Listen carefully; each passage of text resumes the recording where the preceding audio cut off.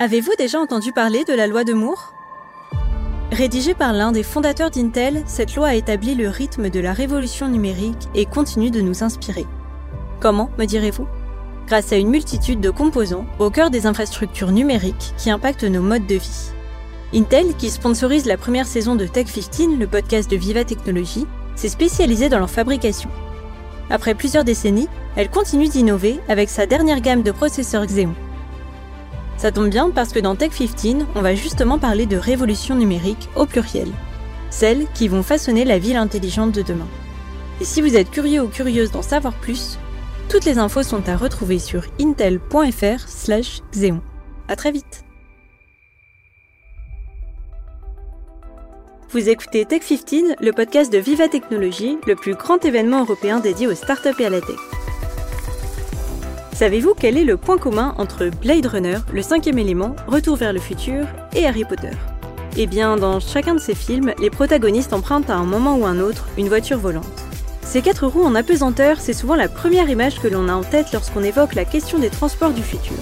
Mais pourrons-nous vraiment, dans 5, 10 ou 20 ans, nous déplacer aussi facilement dans les airs ?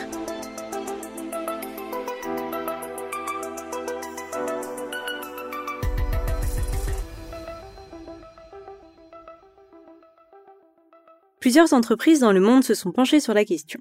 Aéromobile, une société slovaque, réfléchit depuis 2010 au concept d'une voiture qui se transformerait en petit avion en 3 minutes chrono. Si vous avez eu la chance de participer à l'édition 2019 de Viva Technology, vous avez probablement découvert ce véhicule. On pourrait atteindre des vitesses importantes avec jusqu'à 360 km/h dans les airs. Mais ce n'est pas vraiment un produit grand public, à moins que vous ne possédiez chez vous une piste de 600 mètres pour faire décoller l'engin, et entre 1,2 et 1,5 million d'euros. Son lancement, par ailleurs, a été plusieurs fois repoussé et il est attendu en 2023. Au Japon, un autre prototype a été testé par Skydive. Il ne décolle que de quelques centimètres du sol, ne peut transporter qu'une seule personne et, à bien y regarder, le véhicule ressemble davantage à un petit hélicoptère à 4 hélices qu'à une voiture. Palvé, aux Pays-Bas, s'est également appuyé sur l'idée de l'hélicoptère, ou du moins de son ancêtre, l'autogire, pour développer son modèle, capable en théorie d'accueillir 2 personnes. Plusieurs autres startups ont annoncé leur lancement. C'est le cas de Ehang et Caps, qui ont développé des capsules volantes dans lesquelles vous pourrez peut-être vous déplacer un jour. Et ces innovations ont été sélectionnées pour participer à Vivatech 2021. À bien y regarder, cela semble être la guerre à qui sortira sa voiture volante en premier. De grosses entreprises comme Airbus, Uber ou Toyota ont également investi dans des projets en lien avec des voitures volantes. Mais les échéances ne cessent d'être repoussées. Les articles de presse donnent chaque année une nouvelle date de commercialisation, si bien qu'on ne sait plus vraiment quand et grâce à quel modèle on pourra se prendre pour Corben Dallas, le chauffeur de taxi volant du 5e élément. En France, ces mêmes lenteurs ont failli avoir raison de l'un des projets les plus avancés, Sea Bubbles, aussi présenté à Vivatech en 2017. Ces taxis volants sur l'eau ont été imaginés par un entrepreneur français, Alain Thébault, dès 2016. Son objectif, décongestionner les villes grâce au transport aquatique. Ces véhicules pourraient emprunter les cours d'eau et fleuves sans bruit, sans vagues ni pollution. La seule matière rejetée par les Sea Bubbles, qui fonctionne grâce à un système de propulsion à hydrogène, est en effet de la vapeur d'eau. Des ailerons immergés maintiennent le bateau-voiture à environ 50 cm de l'eau grâce à la vitesse. 50 de ces taxis ont été commandés et ils devraient logiquement être livrés dès cette année. Parce que je ne savais plus vraiment quels transports du futur pourraient voir le jour et lesquels resteraient une belle utopie, je suis allée poser la question à un expert, Bertrand Piccard. Il est psychiatre, explorateur et par ailleurs à l'origine d'un projet un peu fou, celui de construire un avion solaire capable de voler jour et nuit, sans carburant, pour des déplacements plus verts. Ça s'appelle Solar Impulse et en 2016, Bertrand Piccard a bouclé le premier tour du monde dans l'un de ses avions électriques solaires, soit à pas moins de 43 000 km. Il nous explique d'où lui est venue cette idée. Alors, je viens d'une famille qui a toujours utilisé l'exploration scientifique pour protéger l'environnement, que ce soit mon grand-père qui était le premier dans la stratosphère. Once again, Professor Piccard, the Belgian scientist, has ascended to heights never before reached by man to study the stratosphere. Mon père qui a fait la première plongée au fond de la fosse des Mariannes. Personne n'y était jamais allé avant l'exploit historique du Suisse Jacques Piccard. Donc j'ai toujours eu cet exemple-là et pour moi, Solar Impulse, c'était la manière de montrer qu'on pouvait faire des choses a priori impossibles avec des énergies renouvelables et des technologies propres. Et l'idée m'est venue au moment où j'ai terminé mon tour du monde en ballon, tour du monde sans escale, où il ne restait quasiment plus de propane au moment de l'atterrissage. Il restait 40 kilos sur les 3,7 tonnes du départ après 20 jours de vol et 45 000 kilomètres sans escale. Et là, je me suis dit que c'était pas le ciel qui était la limite, c'était le carburant qui était la limite. Et qu'un avion qui volerait jour et nuit sans carburant serait la meilleure manière de montrer ce qu'on peut faire maintenant de manière propre, de manière efficiente, avec des nouvelles technologies. Il a évidemment fallu beaucoup de tests, de prototypes et aussi beaucoup d'échecs. Alors, quand on fait quelque chose qui n'a jamais été fait, on affronte tous ceux qui disent que c'est impossible. Par contre, on réunit tous les pionniers qui croient qu'on peut réaliser l'impossible. Et on apprend qu'en fait, l'impossible n'existe pas dans la réalité. Il existe dans la tête de ceux qui n'ont pas envie de changer leur passé et leur présent, qui comprennent pas que l'avenir doit être disruptif. Donc, c'est vrai qu'on part d'une page blanche, on doit tout créer, tout inventer, tout découvrir, tout tester, expérimenter. Donc, ça a été un projet qui a été beaucoup plus long que ce que j'imaginais, beaucoup plus cher que ce que j'imaginais, mais qui finalement a eu encore beaucoup plus d'impact que ce que j'imaginais.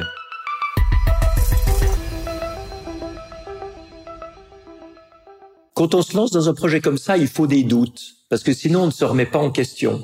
Si on arrive avec des certitudes et qu'on les applique, on est sur une ligne droite, et dès qu'il y a un obstacle, on s'écrase dans l'obstacle. Et ce qui était très intéressant, c'était de voir que l'aviation commerciale ne croyait pas dans Solar Impulse, parce qu'ils pensaient qu'on n'aurait jamais assez d'énergie solaire pour voler jour et nuit avec un avion. Et ça, c'est vraiment le paradigme habituel. On veut toujours produire, puis si on peut pas produire plus, on croit que ça marchera pas. Or, il fallait faire l'inverse. Il fallait consommer moins d'énergie. Il fallait être efficient. On avait des très grandes ailes, 72 mètres d'envergure, c'est plus grand qu'un jumbo jet. Par contre, le poids, c'était celui d'une voiture commerciale. Et puis, la puissance à disposition, c'était celle d'un scooter. Donc, très, très peu. Mais comme l'avion était performant et efficient, on avait besoin de très peu d'énergie et très peu de puissance pour voler. C'était un avion qui était fragile, qui pouvait voler que par bonnes conditions météo, que s'il y avait du soleil. Donc, beaucoup de doutes jusqu'à la fin. Et je crois que j'ai vraiment cru à ce projet au moment où j'ai passé la ligne d'arrivée à Abu Dhabi et que j'avais réussi, paradoxalement, parce qu'à n'importe quel moment, on pouvait avoir un problème qui nous arrêtait, qui nous bloquait.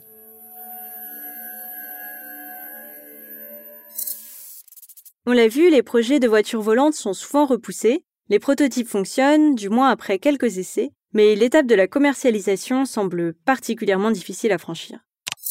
Alors, les voitures volantes, on en parle depuis qu'il y a des avions et peut-être même avant qu'il y ait des avions. C'est un des grands rêves de notre monde. Mais tant qu'on a des moteurs à combustion qui n'ont pas du tout l'efficience des moteurs électriques, ça sert à rien d'essayer, ça marchera pas. Alors maintenant, on commence à avoir des moteurs électriques, on commence à avoir les batteries qu'il faut, ou bien peut-être de l'hydrogène. Avec des moteurs électriques, on est plus efficient, on peut monter à 97% de rendement, donc on perd presque pas d'énergie.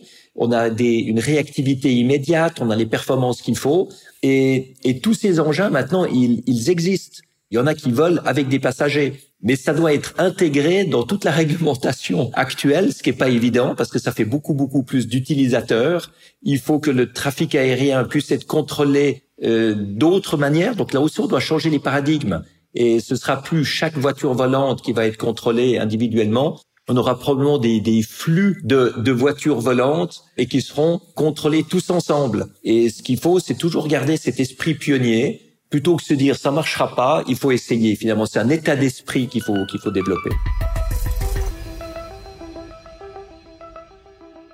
Solar Impulse revendique le fait que leur projet ne soit pas destiné à transporter des passagers, mais à véhiculer un message. Alors, pourra-t-on monter dans un avion solaire un jour ? On peut jamais dire qu'on ne le fera jamais, et ceux qui ont dit que l'avion des frères Wright en 1903 ne volerait jamais, ne transporterait jamais de passagers, traverserait jamais les océans, ils ont eu l'air complètement idiots après coup. Donc il faut faire très attention de pas fermer les portes à l'avance. Mais au stade actuel, je ne pense pas que la technologie existe pour transporter avec des avions solaires de nombreux passagers. On pourra en mettre quelques-uns, mais pas beaucoup. Par contre, l'avion électrique, lui, est finalement, il faut bien comprendre, Solar Impulse, c'était un avion électrique à la base. Alors c'était l'énergie solaire qui lui donnait son électricité, mais je pense que dans le futur, les avions électriques auront des batteries qui seront chargées au sol. Donc il y a déjà maintenant des avions biplaces, 4 places, qui volent avec des batteries. Mon associé de Solar Impulse, André Borschberg, a lancé une start-up pour électrifier les propulsions d'avions, et il va électrifier tous les hydravions d'une compagnie aérienne de Vancouver. Donc on voit que ça commence. Et pour les avions les plus lourds, là où les batteries vont être trop encombrantes, il y aura probablement de l'hydrogène qui alimenteront aussi les moteurs électriques. Donc on restera dans l'efficience de l'électrique, mais avec un autre moyen que les batteries.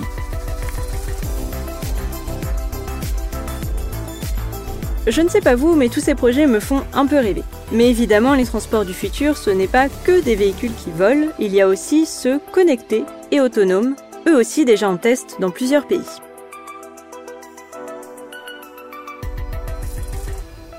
Les voitures autonomes sont plus vieilles qu'on ne le pense. Dès les années 70, plusieurs laboratoires travaillent à des prototypes. Celui de Tsukuba, au Japon, fait rouler son premier modèle sur un circuit à 30 km/h dès 1977.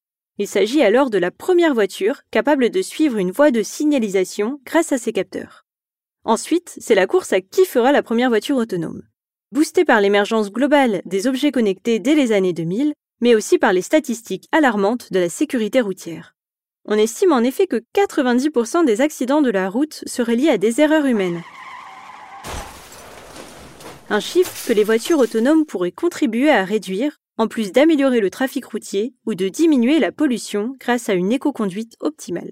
Sauf qu'en dépit de l'investissement de groupes et startups comme Google, Uber, Audi, Toyota, Renault, Peugeot ou encore Tesla, ces modes de transport du futur ont rencontré et rencontrent toujours quelques obstacles.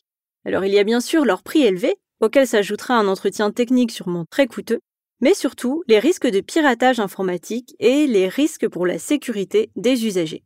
Car c'est une chose de développer une voiture autonome sur un circuit dédié, mais c'en est une autre de la faire fonctionner sur une route où les comportements des usagers sont pour le moins aléatoires et imprévisibles. En 2016, un premier accident mortel entre un camion et une voiture Tesla en autopilote défraye la chronique.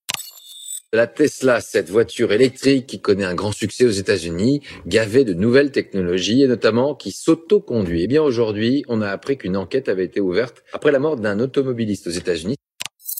C'est la première fois dans l'histoire de l'automobile qu'un usager meurt à cause d'une défaillance du mode pilotage automatique. Ces accidents sont rares, mais ont suffi à entacher la réputation des voitures autonomes et à soulever d'intéressantes questions, comme celle de la responsabilité en cas d'accident. Qui portera le chapeau ? Le constructeur ? Le conducteur ? Comment faire cohabiter différents moyens de transport sur une même route sans danger ? Pour discuter du sujet plus en profondeur, j'ai interviewé Nicolas Jumel. Bonjour, Nicolas Jumel. Je suis directeur avant-vente chez Dell Technologies en charge du secteur public. Ma fonction principale avec mes équipes est d'accompagner nos commerciaux et nos clients dans leurs besoins, définition d'infrastructures data center, donc pour équiper tout simplement leur système d'information et les aider à les moderniser. Dell travaille également sur des solutions à destination des usagers. Les nouvelles technologies, on va les trouver à pas mal d'endroits, évidemment, chez tout un chacun, au niveau de l'usager final, notamment à travers son téléphone. Mais bien plus que cela, on va les trouver aussi et surtout dès aujourd'hui directement sous forme de système embarqué dans finalement les différents moyens de locomotion. On pourra parler de la voiture connectée, mais pas que. Aujourd'hui, un métro, un tramway, un bus va embarquer de la nouvelle technologie qui vise évidemment à assurer et à aider à la maintenance, mais aussi à produire de l'information qui va être mise en forme et mise à disposition de l'usager afin de répondre à la fois aux besoins de l'usager, mais également à la volonté de l'État de proposer finalement plusieurs moyens de transport à destination et bien du citoyen que nous sommes. À terme, il va aussi falloir repenser la structuration des réseaux, des routes, la façon dont ces moyens de transport vont cohabiter entre eux. La technologie va aider puisque l'ensemble finalement de ces moyens de locomotion étant communicants, on va pouvoir mieux réguler le trafic. Et un exemple que je peux vous citer dans le domaine qui existe déjà, c'est finalement la capacité qu'on va avoir à réguler le trafic pour des véhicules de secours lorsqu'il y a des bouchons en simplement bloquant les carrefours au travers des feux rouges en les pilotant à distance parce qu'on a détecté qu'effectivement il y avait des bouchons et qu'il fallait prioriser la route pour ces véhicules de secours. Donc demain, on pourra le faire à une bien plus large échelle, et ce pour l'ensemble des moyens de transport ou de locomotion qui se partageront l'espace dans la ville. Faut-il se tourner vers les solutions embarquées ? On pense notamment aux défis que représentent les véhicules autonomes que l'on a évoqués plus tôt dans cet épisode. Est-ce qu'on est capable aujourd'hui d'avoir des systèmes embarqués suffisamment réactifs ?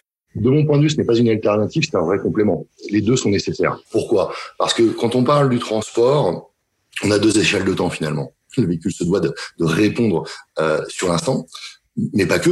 C'est-à-dire que demain, vous loupez par exemple une correspondance, vous allez souhaiter pouvoir de façon très rapide interroger un système qui va vous proposer des alternatives. Aujourd'hui, on parle de gateway, on parle de edge computing, qui sont finalement des passerelles, des mini systèmes d'information qui sont carrément embarqués finalement dans les véhicules. On va trouver l'équivalent d'un mini data center.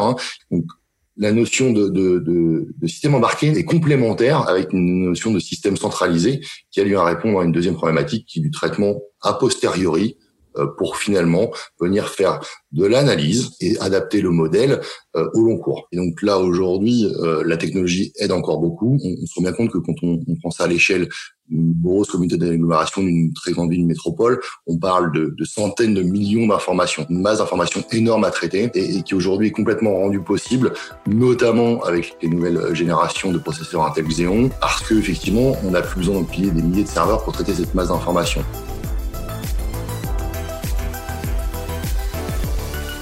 Alors, vous y croyez, vous, à ces histoires de voitures volantes ? Moi, un petit peu, j'avoue, et il ne me reste plus qu'à économiser 1,2 million d'euros pour m'offrir ma petite capsule volante. D'ici là, n'hésitez pas à commenter ou noter ce podcast sur votre application préférée. Vous pourrez y retrouver d'autres épisodes dans lesquels on parle entre autres de lampadaires connectés ou de mairies qui se font pirater.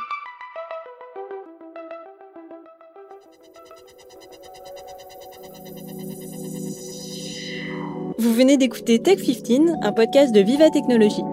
Cette saison est sponsorisée par Intel. Pour rappel, toutes les informations sur la dernière génération de processeurs Intel Xeon sont à retrouver sur intel.fr/Xeon. À très vite.